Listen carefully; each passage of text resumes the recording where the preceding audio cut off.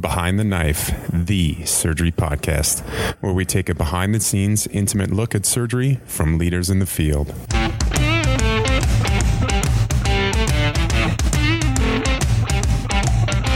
Welcome to Behind the Knife. I'm Michael Vu, and joining me with the BTK team today is John McClellan and Megan Akashup. Before we begin today, just wanted to put in a plug for our YouTube channel. We've recently been making a big push to put out some great content on YouTube, including the new procedures series that I think will be a big help for medical students, interns, really anyone looking to brush up on some of the basics of procedures like central lines. And don't forget to check us out on BehindTheKnife.org. I've recently made some good updates to the site, and of course we're on Twitter, Instagram, and Facebook, so follow us there. All right, with that out of the way, I'd like to introduce our awesome guest today. He's Dr. Travis J. McKenzie. He's an associate professor of surgery at the Mayo Clinic, specializing in both endocrine and metabolic and bariatric surgery. He's the assistant program director of the general surgery program, as well as the clerkship director for the medical school at Mayo. Quite the list of responsibilities. It's also my understanding, Dr. McKenzie, that you've won several teaching awards. So all this to say, we're clearly learning from the best here today. So, Dr. McKenzie, I actually learned about you from Dr. Greg Pierce. He's an Army surgeon who recently finished fellowship at Mayo. Any shout out for Dr. Pierce? Greg's fantastic. As you probably know, he's in Syria right now, stationed in Syria. Sent me a bunch of pictures recently, but he was one of our recent MIS fellows. Just a fantastic guy, just a gentleman through and through, a great surgeon, as you guys well know. Awesome. And can you tell us briefly, Dr. McKenzie or Travis, do you mind if we call you Travis on the show? Please do. Travis, what can you tell us about your background? Where'd you grow up? Where'd you do medical school? How did you evolve into the surgeon that you are today? I may be the first Alaskan guest you guys have ever had on the podcast. I'm not sure, but I grew up in Alaska, born and raised there, left Alaska to go to college in Minnesota, and then finally went to medical school out in Boston before matriculating as a resident here at the Mayo Clinic in Rochester, Minnesota. Spent a couple of years in the lab here during residency, and then ultimately decided to do two separate fellowships, first in endocrine surgery, and then finally in metabolic bariatric surgery. Did both of those in Boston and MGH and the Brigham respectively before returning to clinical practice here at Mayo. Wow, two fellowships? One wasn't enough for you? What drove that? I sort of fell in love with endocrine surgery to start. I was a third-year resident here. I thought for sure I was going to do liver transplant, actually, but did the endocrine rotation and fell in love with the clinical aspects and the sort of physiologic, scientific aspects of endocrine surgery. So I changed my mind, and that is what I was going to do. Went on to do a bariatric rotation and really fell in love with that. And so decided there's no reason not to synthesize these two things. It sort of makes sense based on the science. It's all sort of endocrinology, endocrine surgery. The biggest endocrine organ in the body is the gut. A lot of people don't realize that, but it is. And if you think about sort of endocrinology as a whole, the people that manage sort of bariatrics and obesity, those are the endocrinologists. So it's really a great synthesis. The procedures are very distinct from one another, but actually they enhance each other, as I hope you'll see. With the MIS aspects of endocrine surgery, like adrenal and pancreas, the ability to do those procedures, it's really enhanced by having that background in MIS surgery. Oof. Okay. Well, you got me excited. And you're right. That does make sense in a way. So, we brought you onto the show today. We're talking about adrenals and adrenalectomy today. So I wanted to just dive into a clinical scenario and get you talking. So suppose a 30-year-old female walks into your office. Last week, she went to the emergency room. She had some belly pain, and they told her that she had gastritis, but she also happened to have a 3-centimeter mass in her right adrenal that they found out on a CT scan that they got, and they advised her to seek further outpatient care. So, first things first, I imagine you have a well-practiced differential in your mind whenever you're confronted with, adrenal incidentalloma. For a medical student or a resident encountering an adrenal mass like this, what should we be thinking of? That's a good question. So the first place to start really, and the place that I like to start whenever I'm talking about adrenals or lecturing about adrenals, is how common are incidentally discovered adrenal masses? Because if something is really darn common, then you expect it to be there. If it's not, then maybe that's going to raise your antennae a little bit more. As it turns out, adrenal masses, so incidentally discovered adrenal masses, are relatively common. In the literature, roughly 4 to 10% of any cross-sectional imaging study will have an adrenal incidentalloma. And if you think, 4 to 10%, that's not a huge number. But here at the Mayo Clinic, we do roughly 50,000 CT scans a year. So as you can see, it doesn't take long for that to add up. And what I always tell my medical students and residents is you are 100% going to encounter these things. The question is, are you going to recognize it and know what to do with it? But you will encounter them. So this sort of a topic I think is relevant not just for surgeons or endocrine surgeons, really for any type of surgeon who deals with a cross-sectional image, and even more so for emergency room doctors, gynecologists, internists, really anyone who's dealing with cross-sectional images of the abdomen. Again, you're going to encounter these. And then after I encounter a patient with one, so this 30-year-old female, as you mentioned, there's really kind of two key questions you have to answer with any patient with an adrenal mass. Number one, is the thing producing anything? Is it biochemically functional? And number two, does it look like a cancer, or can you rule in or out cancer? Those are the two big questions, and those are also the indications for surgery, incidentally. The indication to remove an adrenal mass really boils down to, number one, is it producing anything that's going to be harming the patient? Number two, does it look like a cancer, or can you exclude cancer? If either of those answers are really concerning, then you're going to potentially take that adrenal out if the patient's a fit operative candidate. All right. And so I imagine that you when you first see this patient, the questions that you're asking, the physical exam maneuvers you're trying to suss that out. So what exactly are you asking the patient, and what are you looking for on your exam? Yeah, and what I always tell the medical students, always start with history and physical. That's absolutely the appropriate place to start. We always get caught up with, first thing I'm going to do is order labs or another CT scan, but always history and physical, because that will oftentimes help kind of lead where you're going with the rest of your workup, and it'll narrow your differential. So as far as patients with adrenal masses in particular, just starting with history, there's a couple very relevant things. So certainly family history is relevant, because certain types of genetic predispositions will predispose a patient to an adrenal mass. So some common ones are multiple endocrine neoplasia, both type 1 actually and type 2. We always think of PHEOs with type 2, but type 1 actually predisposes to cortical lesions and cortical cancer. You think about neurofibromatosis with PHEOs, von Hippel-Lindau with PHEOs, SDH mutations, MAX mutations. There are a bunch of them that are relatively rare, but you always want to dive into that family history, because again, that can help lead you down the road of, is this a PHEO or something else? Then you want to think about, does the patient have a personal history of malignancy themselves? If they do, the chance of that mass being a metastatic deposit goes up substantially. So that's also very relevant as far as history goes. After you've sort of gone through the rest of the history for the patient, of course, you want to ask about history related to symptoms of biochemical productivity. And there's really kind of three key things we think about with adrenal masses as far as biochemical productivity and symptoms. Number one is aldosterone. So aldosterone leads to increased hypertension and potentially hypokalemia. So you take a good history in regards to hypertension and hypokalemia. What medications are they on? When did they develop hypertension? Things along those lines. You think about cortisol excess and Cushing's. And so you want to take a really good history on sort of changes they develop morphologically. And a lot of times the family members of the patient themselves have noticed changes of weight gain, fat redistribution, among other things. You can look at a picture from 2 years ago till now, a driver's license, for instance, and notice changes. You look for other stigmata of Cushing's syndrome, the dorsal cervical fat pad, moon facies, central obesity. And then you can do some other exam maneuvers to look for things like proximal muscle weakness, among other things. You want to think about symptoms of pheochromocytoma, which the term is paroxysmal there. So they don't have usually consistent symptoms, but they may have paroxysms of things like headaches, palpitations, tachycardia, anxiety, flushing and diaphoresis. Now, all that being said, most times you'll take a history and a physical exam on a patient with adrenal mass, and what you realize is actually they have no history and no symptoms at all, because we have to keep in mind that 90% of these things are going to be non-functional. And so truly incidentally discovered adrenal masses come in completely asymptomatic. And, like I mentioned before, this was an incidentally discovered mass. The patient walks in with a CT report, or you can see it on your computer. What kinds of things are you looking at when you're browsing through that scan? So that question kind of depends on what type of a scan they got. As you know, not all scans are equal. Scans can be phased in different ways. Some of them are non-contrast, some of them are enhanced scans, PO, IV, et cetera. And so it really kind of depends on the scan I'm looking at.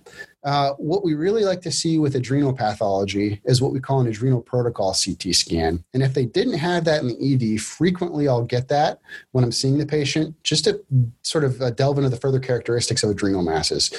What an adrenal protocol CT is, it's really a CT that's focused on the adrenals with very thin cuts. A lot of people think CT scans are just, buzzing through a patient straight through and you're getting every single millimeter. That's not the case. You're getting cuts like you're slicing a loaf of bread, so to speak. And so with an adrenal scan, it's usually 2 to 3 millimeter cuts. The adrenal masses can be very small, and they can be missed if the slice thickness is too great. So thin cuts is number one. Number two is we really like to see a non-contrast enhanced scan. So we take a scan before the patient's given any IV contrast. That's very important because we like to see the density of the mass, and I'll talk about that a little bit more. That's very important, the density. Number two is we get a venous phase and a delayed phase to calculate washout. Now, with those things, we can usually tell pretty reliably, is this a concerning adrenal mass or not a concerning mass? And that answers that second question, is this malignant or can we rule out malignancy? So the things, more specifically to your question, you asked me, what am I looking at? Most importantly, on the non-contrast cut with an adrenal mass, I look at the density in Hounsfield units. Well, that density is a very reliable predictor of, is this concerning or not concerning? It can't tell you specifically this is a cancer or a pheo or MET, but it can tell you if it's not. If the density is less than 10, and that's the magical number, if you're listening to this podcast and that's the only number you get out of this, 10 is the number you should get out of this. If it is less than 10, the density, that will reliably not be a cortical cancer, it will not be a pheo, and it will not be a MET. In the history of Mayo Clinic, we have never had one of those three things with a density of less than 10. And so if it's less than 10, it's benign. You can stop right there. That doesn't mean you're not going to take it out. You might if it's producing something or is symptomatic for some reason, but it will be benign. And so that non-con density of vital importance. We talked a little bit about contrast phasing. So we get a venous phase next.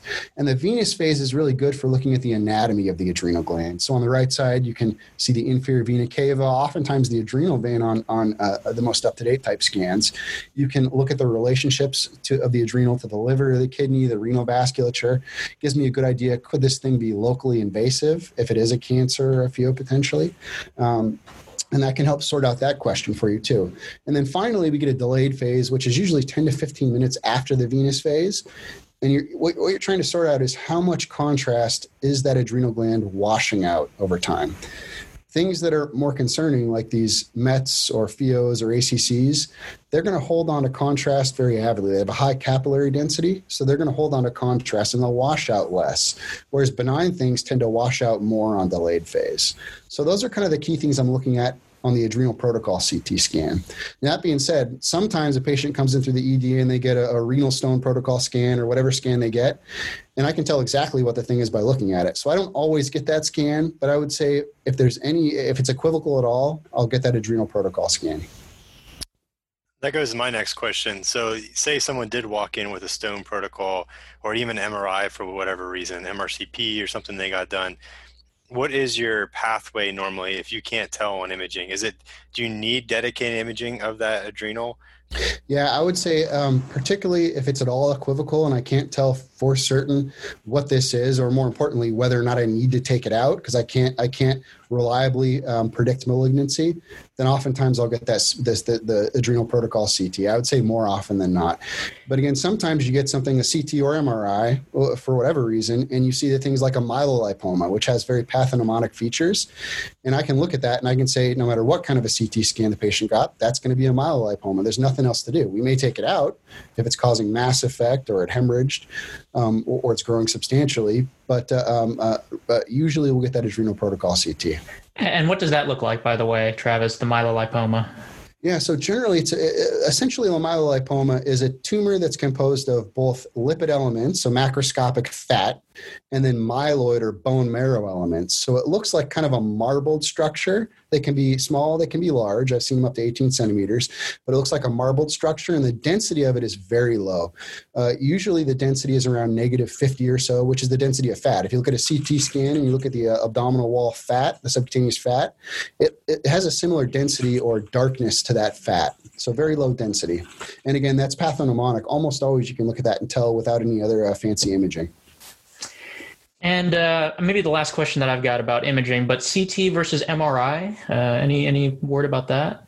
I prefer CT scan. And now MRI can also very reliably tell you if something is concerning or not with advanced MRI protocols. So an MRI is a very good study, and it does have its indications. A patient who can't get a contrast load, for instance, is a good indication for that.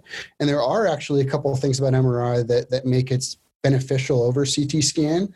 If I'm operating on a patient with an adrenocortical cancer and it has a very close proximity to the venous structures like the inferior vena cava, an MRI tends to be a little bit better for determining, number one, is that invading the vascular structure? And number two, is there a tumor thrombus in the IVC or renal vein, which can often happen with adrenocortical cancer. When you get a contrast-enhanced scan, a CT scan, there's contrast mixing in the area where the right renal vein flows into the cava. And with that contrast mixing, it gets very hard to sort out, is that a tumor thrombus or something else? MRI is pretty good for that. Almost always, however, personally, I prefer a CT scan because density, again, is exceptionally reliable. And I think as surgeons as well, this is kind of maybe not the most intelligent answer, but as surgeons, we're very good at looking at CT scans. Yeah. You guys may be like me. I look at an MRI and I have a hard time. There's too many different, weighted images and different kinds of studies on there. I never know what I'm looking at. Yeah, but it is a good study overall. So shifting gears from imaging workup, what you said, one of the great things about endocrine is that there's pathways for the biochemical physiology, but that also means that those are great ABSITE and PIMP questions. So what is your process in ordering the labs, interpreting them, and just how to go about working up the biochemical aspects of someone with a adrenal mass? It's a great question. And it's a very confusing thing to think about when you're learning it because there's a lot of different studies you need to order and sensitivities you're thinking about.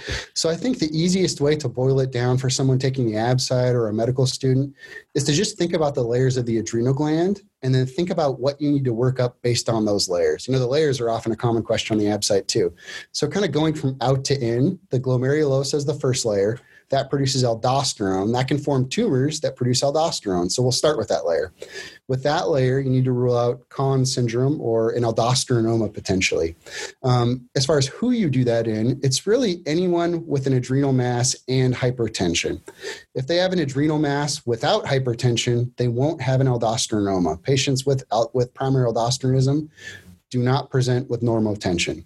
But anyone who has hypertension, you have to rule that out. And the way you do that is you're going to get a plasma aldosterone concentration to a renin, and then take the ratio of that. Usually a ratio of roughly 15 to 20 is very suggestive. Importantly, the renin has to be suppressed because it's a primary problem, right? The tumor is producing aldosterone, that should suppress the renin. So the renin should definitively be less than 1, ratio roughly 15 to 20. If you've sort of made that or supposed the diagnosis with that biochemical value, the next step is to confirm it. What you're going to do is you're going to salt load the patient, either by having them eat a bunch of salt or potentially saline loading them. Then you're going to get a 24-hour urine study. And with that 24-hour urine study, you're going to confirm they have enough salt in their system to make it a reliable test. And you're also going to test their aldosterone level in the urine. And the reason you're testing in the urine is because you have to obtain the urine to get the salt measure. Now, if someone loads with salt and they don't have an aldosterone problem, their aldosterone should suppress. You're sort of enhancing that negative feedback loop. Whereas if aldosterone's still high in the urine after you salt loaded them, that makes your diagnosis for you as well. It confirms your diagnosis. So next layer, and after the glomerulosa, next layer is the fasciculata, and that produces cortisol. And tumors can grow there, and they can produce cortisol. And so any patient who has an adrenal mass needs to be ruled out for autonomous glucocorticoid production. The best way to do that is with a 1 milligram overnight dexamethasone suppression test, which also goes to that method of testing the negative feedback loops. We love to do that in endocrine surgery. So you're giving them dexamethasone, and in a patient with no problem at all, that whopping dose of dexamethasone, and 1 milligram is a fairly substantial dose, that will essentially shut down the hypothalamic pituitary adrenal axis. And the next morning, the patient will have a very low cortisol, less than 1.8. Whereas if the cortisol the next morning is greater than 1.8, that has a very high sensitivity for suggesting autonomous glucocorticoid production, either Cushing's or subclinical Cushing's. You can confirm that diagnosis with a 24-hour urine-free cortisol. You could do late-night salivary cortisols. We rarely do that here, but you can. You could also potentially do an AM and a PM cortisol test looking for the absence of diurnal variation. Cortisol is usually high in the morning and then low in the evening. If you're testing AM and PM, you should have a lack of that variation. It should be high both in the morning and the evening. The reason we don't do that is that's tough to do in an ambulatory patient, right? It's tough to test a PM cortisol when someone's at home. Salivary cortisol has largely replaced that test. One could also do a high dose 8 milligram dexamethasone suppression test. We do that occasionally, but that's more unusual. Usually the 1 milligram will make the diagnosis for you. You're also going to want to check an ACTH. ACTH in someone with a primary adrenal problem should be low. Again, that's the negative feedback loop. The adrenal mass is producing cortisol. It's shutting down the hypothalamus and pituitary and preventing it from secreting ACTH. Next layer in is the reticularis, so sex hormones essentially. Most of these patients generally don't present with, or the diagnosis is not made on biochemical evaluation. Most of these patients present with physical findings that are found at a younger age. So rarely do we work that up in a patient who does not have these physical findings. That's usually not something we're going to order. The final layer in, the middle layer, is the medulla, which is responsible for producing catecholamines. And so there are really two tests we talk about. There's a little bit of controversy here. The first test is a 24-hour urine catecholamines and metanephrines. And the second test is a plasma metanephrines. Now, the first thing to say is plasma metanephrines is what you get. You're not going to get a plasma catecholamines. I have a lot of residents say plasma catecholamines. Catecholamine has an exceptionally short half-life, and if you test that in someone's plasma, it may be falsely elevated because the patient, let's say they were nervous at the time you tested it. They saw a bear run down the hallway or something. Whereas if you test it when they're very calm and they have a pheo, it may be very low. So what you want to do is test the plasma metanephrines, which is a more stable breakdown product of the primary catecholamine. So the question I'm often asked is, which is the better study? And there's a lot of controversy even among endocrine surgeons. You ask one surgeon in an institution, they'll say the plasma test. You ask another, and they'll say the urine study. The short answer is we believe here it's the urine study. Now, the reason why is the plasma metanephrine test, it's very easy to do. You check a blood test. But the problem is it has a 15% false positive rate. And so essentially what that means is if you take 100 patients with adrenal masses, and let's say we just know none of them have pheochromocytoma, we test 100 of them, 15 of them are going to have a positive study. And so the next step in that group of patients is you get a 24-hour urine. And so what we sort of do here is we test the 24-hour urine, which generally we're getting anyway for the cortisol excess too. And so we're going to test that 24-hour urine. That's a better study because it doesn't have that 15% false positive rate. And that's sort of the biochemical workup in a nutshell. I will say that it's not always as black and white as the ABSITE book makes it seem. A lot of times there's some interpretation that goes into this. We have wonderful endocrinologists here that do a lot for us in that regard. We work very closely with them. There's one final study I wanted to mention. It's sort of a newer study we're doing here. It's urine metabolomics. So we all remember that crazy steroid synthesis pathway we had to memorize in medical school that makes your head want to explode. Mm-hmm. So essentially what we do here is you can test someone's urine over 24 hours, and you can reliably predict if that mass is a cancer, an adrenal cancer or not, based on the steroid precursor buildup. As you guys know, cancers tend to de-differentiate and they lose their ability to produce the end products of those steroid pathways. And so they build up the precursors. And so what we do is we essentially test for those precursors and try to determine if that has a sort of a profile that fits with cancer. And you can reliably do that actually. So I think this is an up and coming thing that'll be in the next set of guidelines. Arina Bankos is one of our great endocrinologists here who's been working a lot with that. I just have one follow-up question regarding the biochemical workup. Is adrenal vein sampling at all come in to play anymore, or is that kind of been phased out? No, yeah, there's a very common scenario and then a less common scenario. The very common scenario is really most patients with primary aldosteronism will require adrenal venous sampling. That can be a problem that involves either both adrenal glands versus one adrenal gland. And really the only way to reliably sort that out is with adrenal venous sampling. CT generally won't tell you that, particularly as we get older. Adrenal masses tend to be more common. There's an age-related incidence. And so anyone over the year of 35 years of age here will get venous sampling because the CT won't tell you. Even if you see a CT scan with a unilateral mass, that patient may have bilateral hyperplasia and then just a bland adenoma that's not producing anything. So again, you have to sample both adrenal glands to tell reliably, does that patient have a unilateral problem or bilateral problem, which is important because the last thing you want to do is take out the side with the mass and realize either they still have the problem or worse off, you took out the wrong adrenal gland. It's coming from the opposite side. And so, yeah, we do that very commonly with primary aldosteronism. The second circumstance, which is, I think, quite rare, if a patient has bilateral solitary nodules and they're producing too much cortisol, it can be very difficult to tell what side that's coming from. And what we found out is even if there's a size differential, it's not always coming from the larger mass. And so the way to sort that out is you sample both adrenal veins and see which side's producing more cortisol. Great. That was an excellent explanation for that. And sometimes complicated thing to really understand if you're not an endocrine surgeon. Okay, so now we've gotten through, all of our workup, and we'll make some kind of variants there as time to come. But I really just wanted you to go through what are the approaches you can to take out an adrenal, and what types of things do you use, and how do you make the decision which way to go about it? Open versus laparoscopic versus robotic? Good. Yeah, it's a great question. It's also a bit of a controversial question, particularly with the open approach, and we'll get into that. So the way I sort out the approaches, which there are many, is really it comes down to minimally invasive versus open. And let's start with the minimally invasive approach. Minimally invasive approach, there's kind of two ways to do that, two key ways here, and surgeons are split on which is the better way, and they tend to be pretty passionate about it.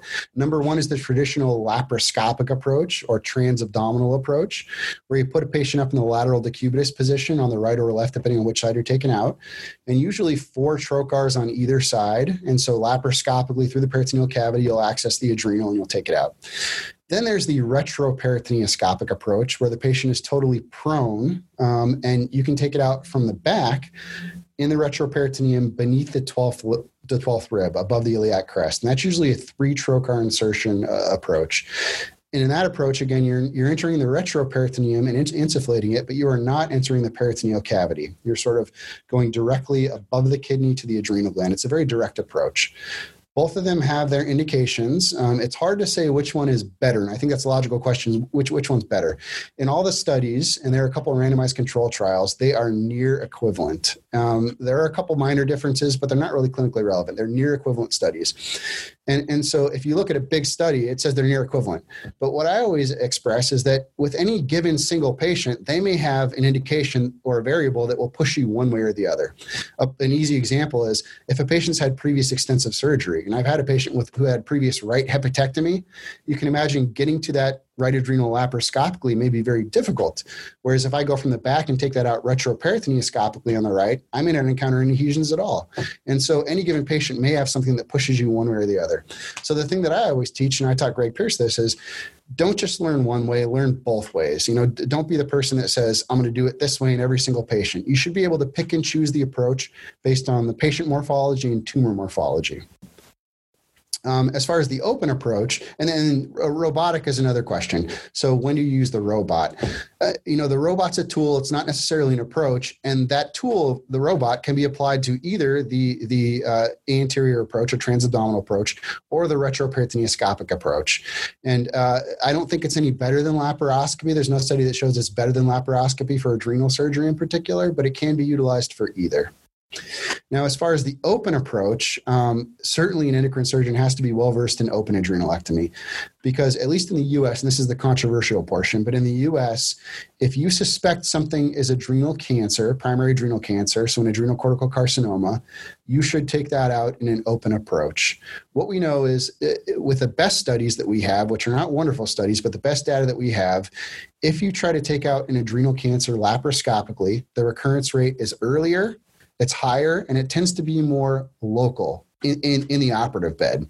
And essentially what that suggests is it's probably seeding from rupture of the capsule of the tumor.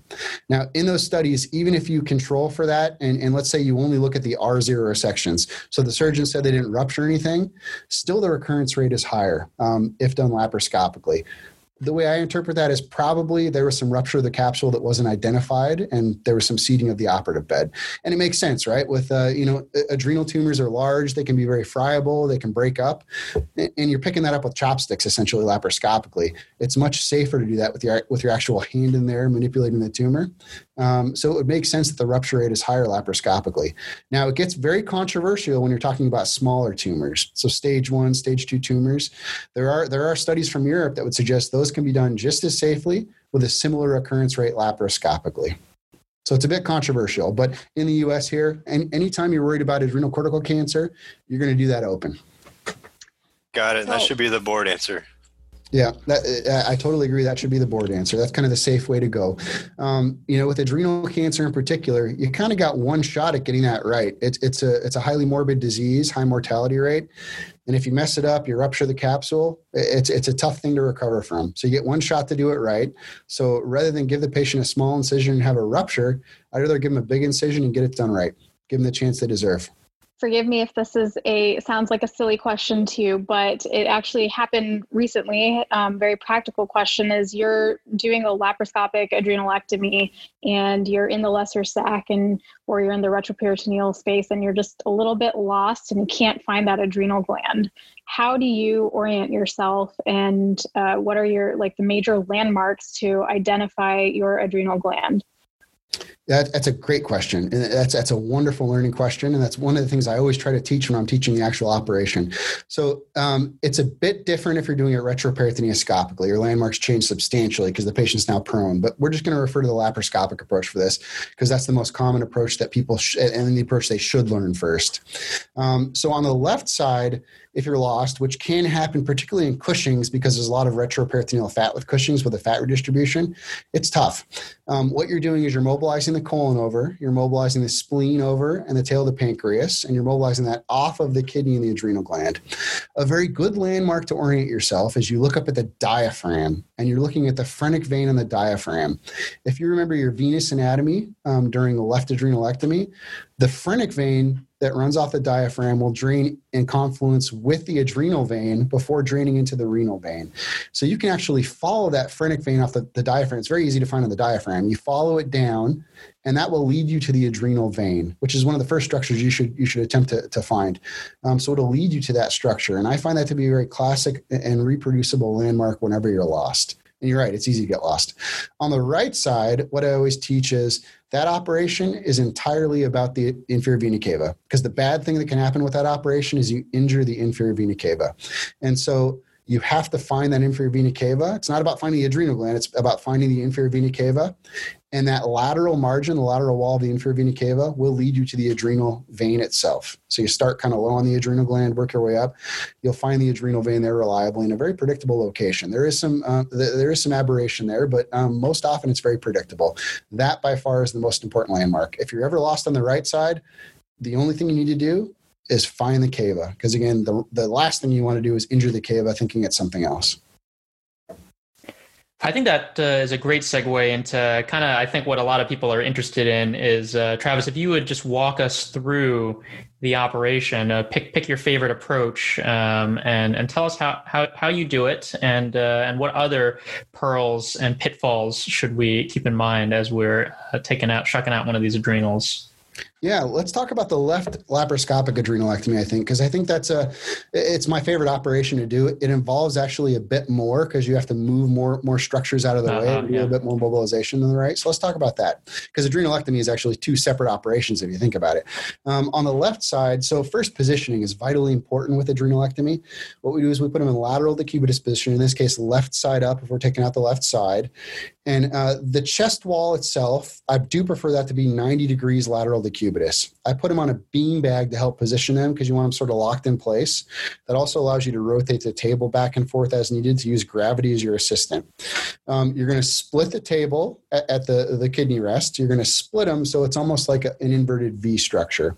That allows some separation between the costal margin and the iliac crest. Gives you a little bit more real estate for your trocar placement. So you want the skin between the costal margin and the iliac crest to be pretty tight, and that's kind of what you shoot for. I tilt their hips back ever so slightly because that gives me better sort of laparoscopic access to the costal margin and to get beneath the costal margin with my instruments. The hips are tilted back at roughly 70 degrees or so, give or take. Once they're positioned and draped out, I start with an optical trocar. I use the VisiPort. Neither here nor there. You can utilize whatever trocar access that you're safe with and effective with. Generally keeping the pressure at about 15. I keep the flow at 40. Once I have access with the VisiPort, I usually place 3 other trocars. Now you can do the left side with 3 total trocars. I usually use 4. In the subxiphoid region, I place a 12 millimeter trocar, and that's for the surgeon's left hand.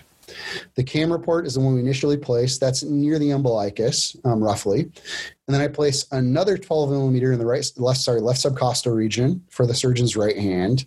And then I place a 5 millimeter trocar in the left lateral subcostal region for the assistant trocar. Once the trocars are in, the first step is to identify the colon, the descending colon. You're going to mobilize that colon down. Now, a common pitfall that I find residents get into, and I did this myself as a resident and a fellow, is they go too high and too lateral. The obvious plane to get into is the plane that puts you behind the kidney. If you just kind of look at that, where the colon is, and you look for the cobwebs where it looks like it's obvious you should dissect, oftentimes that's going to put you behind the kidney. And if you keep in mind, the mesocolon sort of wraps around medially off the kidney, going towards the feeding vessels off the aorta. And so you're going to mobilize that colon medial off the kidney. Once the colon's mobilized, you're going to kind of carry that up to the splenic flexure to the inferior pole of the spleen. Now, after you've sort of gotten to the region of the inferior pole of the spleen, the colon's mobilized that far, you don't need to mobilize the transverse colon any further. What you do is you wrap around to the left side lateral to the spleen. You're going to mobilize the spleen in its entirety, off the kidney, off the diaphragm. That thing should be flapping in the breeze. Along with that, of course, you're mobilizing the tail of the pancreas. So you're mobilizing the spleen in its entirety. And of course, you're going to see the fundus of the stomach around the superior pole of the spleen. And that kind of shows you mobilized it entirely. In that area, you're going to find that phrenic vein on the diaphragm that we talked about, which is a great landmark for helping to trace down. One of the things, I wish I could show you a picture. One of the things I visualize with this is a book. You're opening a book, right? On the left-hand page of that book that's opened, you're going to have the spleen, the pancreas, and the colon. It's been opened up. On the right-hand side, the right-hand page, is the adrenal gland and the kidney. The spine of that open book, that's the phrenic vein running in that spine, and it's going to trace you right down to the adrenal vein. And so I often tell my residents to visualize an open book, and it's an open book dissection. There's no blood vessel that runs from the left page of that book to the right page of that book. Right. And so really what we've done thus far is just open avascular tissue. Conceivably, you could take a scissor and open that up if you wanted to. I use ligature for that, but it's avascular. If you're getting into a bleeding point or the tissue seems dense, you're probably in the wrong plane. And in which case you should back up, find the appropriate plane, and then proceed with the dissection. So you're opening this book. After the spleen and the tail of pancreas are fully mobilized, on that right page, again, you have the kidney and the adrenal gland. Now you can start opening up Gerota's fascia, which is an encasing around the kidney and the adrenal gland. I usually open that with hook cautery. You can open that up, and essentially you're opening it up over the adrenal gland. Oftentimes here I use tactile feedback and visualize structures move, and I'll just kind of poke at the adrenal. I'll get a sense of where I think it is or where the mass is. I'll poke at the kidney, and I'll realize where that kidney is. You can make a pretty good educated guess with where the structures are based on that. Sometimes it's difficult with Cushing's with all the fat, for instance, or if a patient's obese, but oftentimes you can make a pretty good guess. Now, a key point, the next key point, and the next pitfall I encounter many people doing is they try to go with some stepwise approach for resecting the adrenal gland. Now, in my opinion, the best way to do this operation is you do what is safest first. If you do the safe and easy parts first, the hard parts will become easier. This is very different than like a gastric bypass that I also do. With a gastric bypass, there's a very stepwise approach. Step 1, step 2, step 3, you have to follow the steps every single time. It's a repetitive operation. With this, you have some freedom. Attack the easy parts first, and then deal with the hard parts last. Often what that translates into is I end up taking the adrenal vein as the last step in the operation, or one of the last steps. I've mobilized the entire adrenal prior to that, because the hard part and subsequently the more dangerous part is isolating the adrenal vein, particularly on the right side. So if I have a choice about it, I'll preserve it till last. So some of the easier parts of the operation include dissecting the adrenal gland itself or the tumor off of the top of the kidney. That's also a great landmark. The top of the kidney is pretty easy to find, and it has a pretty reproducible relationship with the lateral aspect of the adrenal gland. So I'll separate the kidney from the adrenal. I'll separate the top of the adrenal gland from the diaphragm and from the psoas muscle. And those are very easy things to do. There's not a lot of vasculature in that area. And now it gets a little bit more tricky and a little bit more vascular. You have to start taking some of the arteries. As you guys know, the arterial supply is really threefold: off the phrenic, branches off the aorta, and then branches off the renal artery. Now, what people mistake is it's not really just three arteries going into the adrenal. There are three inflow sources, but it's kind of a nexus of arteries that wrap around the adrenal, almost like a sort of spider web. And that's the next step, is to attack those. Those can be taken with LigaSure or cautery, dealer's choice. Most of them are very, very small because they branch out and they decrease in size as they approach the adrenal gland. So largely I'll devascularize the adrenal gland. And usually that plane of devascularization is just to the left side of the phrenic vein. And again, that's easy to find and it's reproducible on the diaphragm. I'll take all the arteries and narrow it down to the region of the adrenal vein. And then I'll take the adrenal vein. The way I do that is I singly clip it, and then I divide the specimen side with the LigaSure. It's a very secure. Many surgeons just use LigaSure, in fact, and don't use any clips at all. First time I tried that, my scrub nurse freaked out, though, so I had to go back to using clips. Honestly, I sleep better with a clip, though. So that's kind of the approach. Again, one of the key things is just do what's easy first. You have options. If something gets difficult and it's bleeding or you're confused about your anatomy, find an easier place to operate. Once you've mobilized those easy things first, the rest of the operation becomes so much easier because you have better access. You can move the adrenal gland around a little bit more, usually localized with your important structures a little bit better. That being said, with a few of the pitfalls you already mentioned, if it's not easy, you're probably in the wrong plane. What other types of pitfalls? Is there anything else you can think of that's a common thing that you may get yourself into? Yeah, a key question I always get asked is, particularly with pheochromocytoma, the question is, do you take the vein first or do you take it last? And there's a couple teaching points. The classic teaching point is you take it first, right? If you ask a medical student that and they've read Surgical Recall or something, they'll tell you take the vein with the pheo first. I can tell you that's not always the case. And I've made a mistake in my career that I'll tell you about. That was a very scary thing. So the short story is you can take the vein first or last, and it depends on the clinical scenario. So let's say you're operating on a pheo and the anesthesiologist is freaked out because the blood pressure is 250 and they can't control it. And every time you touch this thing, the blood pressure goes up and you just can't progress the operation. That may be a reasonable indication to take the vein first, because in that circumstance, you can clip that vein and divide it. And reliably, the catecholamine excess is going to drop very quickly. Again, the half-life of catecholamine is very short. And then they're going to be fighting the hypotension. So that's a reasonable place to do that. But if you're operating on a big pheo, which tends to be very vascular, if you take that vein early before you've taken the arteries, you've taken the outflow without taking the inflow. And that tumor is going to develop intratumoral hypertension. And that's a very scary situation, because if that capsule at all gets injured or ruptured, that thing bleeds like crazy, and it's very hard to stop until you've totally devascularized it. And I got into a circumstance very early in my career. In fact, I think it was my first week here at the Mayo Clinic. I was operating on a 13-centimeter pheo, and I decided to take the vein early because we had some hypertension. And that's never a mistake I want to make again. So I did that, and basically 10 units of blood later, I got the thing out. And this was my first week on staff. The next day, I went to my mentor's office, Jeff Thompson, who's a giant in endocrine surgery. He said, "Oh yeah, I should have told you that. Never take the vein first." So usually I'll preserve the vein unless I have to take it because uncontrolled hypertension. That being said, the anesthesiologists nowadays tend to be very effective at managing hypertension. They have great medications for that. Generally, the patient's maximally blocked. And so it's an unusual circumstance where the hypertension is so profound or recalcitrant that you can't make progress with the operation. So generally, the vein goes last. Speaking of, what anesthesia is furiously doing in the back for pheo, I think we'd be remiss to the interns, medical students, and ABSITE 99 percenters if we didn't ask you to discuss preoperative blockade real quick for the pheo. Yeah, it's a very important topic and something you never want to miss. So ABSITE is one thing, but also the boards, the common scenario on boards, right? This is one of my questions. So on boards, as far as or ABSITE, when you're dealing with a pheochromocytoma, you either suspect a pheo or you know it's a pheo for whatever reason. That patient has to be blocked. Now, nowadays it's a bit more controversial how to do that, and we have a number of options. The classic way we do this, and the way we still do this at the Mayo Clinic, is alpha blockade. We have a couple options there.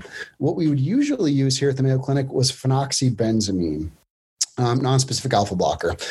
That medication is very expensive. It's difficult to get, difficult to push through insurance. The patients get very symptomatic with it. And it leads to a relatively high rate of postoperative hypotension because the long half-life. After you've done with the operation and you've solved the catecholamine problem, that medication lingers around. So that's kind of an older medication. One of the newer things we use, not necessarily new, but newer to us here, is we use Cardura or doxazosin. It's a selective alpha blocker. It's relatively easy for the patient to get access to as far as cost and insurance. It has less postoperative hypotension, but still very effective and safe. So generally that's our go-to. That's an alpha blocker. We generally institute that 2 weeks before surgery, depending on the patient and circumstances, but usually at least 2 weeks before surgery. That's titrated up very, very closely. Here it's done by our endocrinology colleagues, but any sort of physician could do it. It's really a matter of titrating that medication to orthostatic hypotension. And it does kind of run them down. They feel lousy. They have the stuffy nose. They get up and they feel dizzy. But 2 weeks before surgery, start that. The classic teaching is you're going to want to start that before you start beta blockade. That's one of the pitfall questions on the AB site. You don't want unopposed beta blockade in the absence of alpha blockade in these patients. That can lead to severe hypertension. Now, in addition to blockade, one thing we always want to do with these patients is we really want to load them up with fluid. Now, the reason for that is patients who have pheochromocytoma tend to be intravascularly deplete. Now, even though they have high blood pressure, their vascular volume is very constricted. So they have essentially a small tank, right? And as soon as we take out that pheo, they have a vasoplegic effect where their vasculature dilates. Now, if you haven't tanked them up first and their vessels dilate, that relative intravascular volume is very low. That's a setup for severe hypotension, the need for pressors postoperatively. And so the way we get around that is we really tank them up. We give them essentially over 3 to 5 days, tell them to eat whatever they want as far as salt goes. The one time in their life they're liberalized to eat all the things they usually can't eat. They can go to Pizza Hut and eat pizza, French fries, hamburgers, whatever they want to eat. They also push to fluid, Gatorades, et cetera. You have to be a little bit careful with patients with congestive heart failure in loading them up very rapidly and quickly, but that's generally what we do. An old way of doing this is you'd admit them to the hospital the night before surgery and then sort of more gently hydrate them with saline infusion. You still can do that in patients with CHF or if you're concerned for some other reason, but generally just outpatient salt and fluid loading is the way we get around that. And when you do that effectively and you're operating on the right side, you'll see the inferior vena cava tends to be very robust. It's very, you can see it's full of fluid, and that's what you want. That can ward off postoperative hypotension. Again, if you don't do that, you may be dealing with a case of the patient has to be in the ICU for 2 days after surgery, after a very uncomplicated operation, just because of vasoplegia. And you have to give them pressors back. You're giving them catecholamines back essentially because you're fighting that vasoplegic effect. So that's generally our method of blockade. There are other options. There are some groups in Europe that don't block at all, and they just deal with it from the anesthesia perspective. That is exceptionally controversial and not something I'd recommend doing, but there are studies that suggest that can be done safely with current era anesthesia. Some people deal with this with calcium channel blockers, both preoperatively and intraoperatively. So there are other options, but alpha and beta blockade is generally what we institute here. Well, we're being charitable to those weirdo Europeans. What benefit do they claim can be gained from not doing preoperative blockade? Really three things. So one is some of these medications are difficult to get and expensive. Not all of them, but some of them are. So you can bypass that altogether. That's not a big issue nowadays with Cardura. That's relatively cheap and easy to get. Number two is blocking a patient for 2 weeks. It sounds easy enough, but from the patient's perspective, it's a terrible thing. You really run them down. If I had some magic switch and dropped your blood pressure down to 80 and made you orthostatic, you're just going to feel lousy. They get a stuffy nose. They can't sleep at night because they have the stuffy nose. So patients describe essentially being miserable. So again, you can bypass that part of it too. And then finally, if you have no blockade on board or only short-term blockade from the OR, you're not going to have a high rate of postoperative hypotension.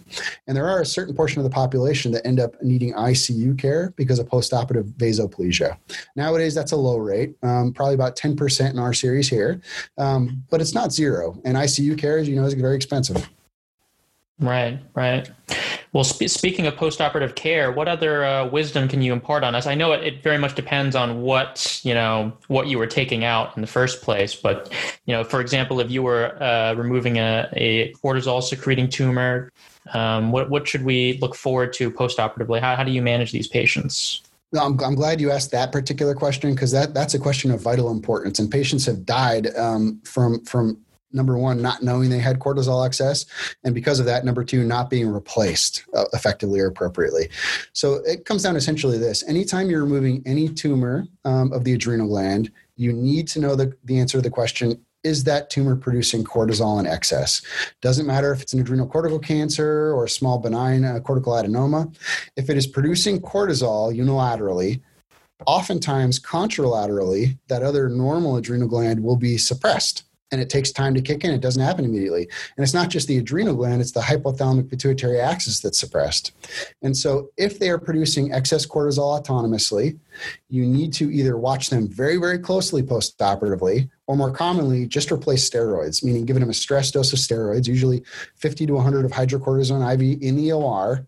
And then usually what we do here is 50 IV Q8 hydrocortisone until they're taking adequate PO, and then we switch them to either PO, hydrocortisone, or prednisone. Now, eventually that can be tapered off, but it's variable on how long it takes to taper off those oral steroids, sometimes even 6 months to a year if the patient's producing a lot of cortisol from the mass that you took out. Sometimes if it's just subclinical Cushing's and they're producing just a whiff of cortisol, oftentimes you can taper them off pretty rapidly. Our endocrinology colleagues help with that, but they watch it very closely. They can also do some provocative testing of the adrenal with cosentropin stimulation testing to make sure that contralateral adrenal is effectively producing cortisol. If it's not, that is a life-threatening scenario, and patients have died in such ways. So is it just cortisol producing tumors where you worry about postoperative adrenal insufficiency, or in what other scenarios would you worry about it? If the contralateral adrenal gland looks totally normal on CT scan, it's perfusing and it looks like it's normal shape, symmetry, size, I'm usually not too worried about that patient. The risk of life-threatening adrenal insufficiency is exceptionally low. But sometimes you have an adrenal gland that looks atrophic, or you have an adrenal gland that has another mass in it. One of the common things we see is metastatic disease, bilateral masses. If you have a mass in the contralateral adrenal gland, I think it's something you have to assume that until proven otherwise, that contralateral adrenal is not going to be producing enough cortisol. It's incumbent upon us to prove that. But yeah, cortisol is kind of the big scenario. There are a couple metabolic electrolyte issues with aldosterone. If you're taking out a tumor for primary aldosteronism and aldosteronoma, those patients can have recalcitrant hyperkalemia that can be life-threatening postoperatively. So we monitor their potassium very closely, usually postoperative day 1, and then weekly for 4 weeks we'll watch their potassium. That again can be a life-threatening problem, as you guys know, hyperkalemia. Well, all right. I hope we haven't completely drained your brain this weekend. We always like to end the show kind of on a lighter note, a little bit more levity, Travis. So we're going to ask you our classic Behind the Knife Final Five. First question is: are you reading a book right now that's non-medical related? What can you share with us in your literary adventures? Yeah, I read a lot actually. So I just finished a trilogy. I'm kind of big into sci-fi right now. So the Elon Musk company just shot a couple astronauts into space, and I've watched some of the videos of those rockets landing, and this got me on this space and sci-fi kick, something I've never really been into. But I've been reading a bunch of books, sci-fi related. Just finished a trilogy. That's the Red Rising trilogy by Pierce Brown. Fantastic trilogy if you're into sci-fi. I'm actually watching, so I'm big into sci-fi as well, both books and movies, I suppose. And I'm watching The Expanse right now. Have you? Yeah, I know what it is. Show? I haven't watched it. Yeah. On if you're into sci-fi, especially hard sci-fi, that's very physics heavy. That's a really wonderful show. Yeah. Well, okay. Do you listen to music in the OR? Oh yes, that's an essential. I just in fact got the Apple HomePod. I have it at home. The big speaker, the big goofy round speaker. Got one for the OR, and I love that thing. Yeah, we listen to music every single day. So what mix of things? It's I was going to ask. Yeah, what's the mix comprised of? What does the mix not comprise of? I feel is often honestly, it's a little bit of everything. There's a little bit of everything. Sort of one of the things I love is 90s grunge, but I can't always listen to that because there's a big age gap in my OR. Number one, number two, there's a big sort of taste gap, and one way or the other. We listen to everything from some 90s grunge to country. We listen to a lot of 80s pop. It's a little bit of jazz, so it's very eclectic. Do you listen to any podcasts? Not in the OR, obviously. I'm not a big podcast listener, actually. In fact, I just got introduced to yours maybe a couple months ago by Greg Pierce, and I've been catching up on that. But I have not listened to podcasts historically. Well, we're glad that we could be your first podcast. That's quite an honor. Now, I can tell you this. So after hearing about your podcast from Greg Pierce, I discovered and found out most of my residents listen to your podcast here at the Mayo Clinic. And we have a lot of residents, but they love it. Wow. Yeah, all right. And our residents are going to love your episode here. This is really I hope so. Going well. You guys are doing good work here, though. Oh, we appreciate that. Okay, question 3, or the 3.5. If you were to compete in the Olympics, and we'll give you the choice, winter, summer, what have you, what event would that be? And it's okay if you are not very sportive or you don't actually play that sport. That's fine. What appeals to you? What seems cool? Golly, so the sport I'm most interested in is not in the Olympics, but if you're pinning me down to Olympic sport, probably triathlon. I've done quite a few triathlons and enjoy that. Less nowadays than I used to, certainly, but probably triathlon. And what's that non-Olympic sport? We can start a petition for you if you'd like. Oh, that'd be great. So really climbing and mountaineering, alpinism. So I just got back from Grand Teton National Park and did a big traverse in the Teton Range, and I do a lot of that. Growing up in Alaska, that was kind of a rite of passage. Oh, that's awesome. Yeah, that makes sense. Alaskans are all about that, huh? Yeah. Favorite vacation spot? Do you take much vacation? Yeah, it's easy to answer. The Tetons. Yeah, so I take as many as I can. I have, as I mentioned, 4 young kids at home, so I'm a bit limited on where and sort of what I can do. But every year I try to go to the Tetons and do a bit of climbing out there. I'm trying to go this winter again to do some skiing out there too. But Grand Teton National Park is an amazing place. Highly recommend it. I've never been. Megan, have you been there? I have been there, and I love the reason why it's called the Grand Tetons. It's my favorite thing. Wait, what's the reason? I'm in the dark. Well, because it looks like something. You're gonna have to look it up. Okay, I got it. I'll Google it. All right, last question. Perhaps the most personal, but what would you be doing if not medicine? Honestly, the only other thing that I wanted to be professionally was a professional baseball player when I was very young. And short of that was when I was a young teenager. Short of that, I've always wanted to be a physician of some sort. I didn't discover surgery until I was a medical student, but a physician. So I was kind of on that path.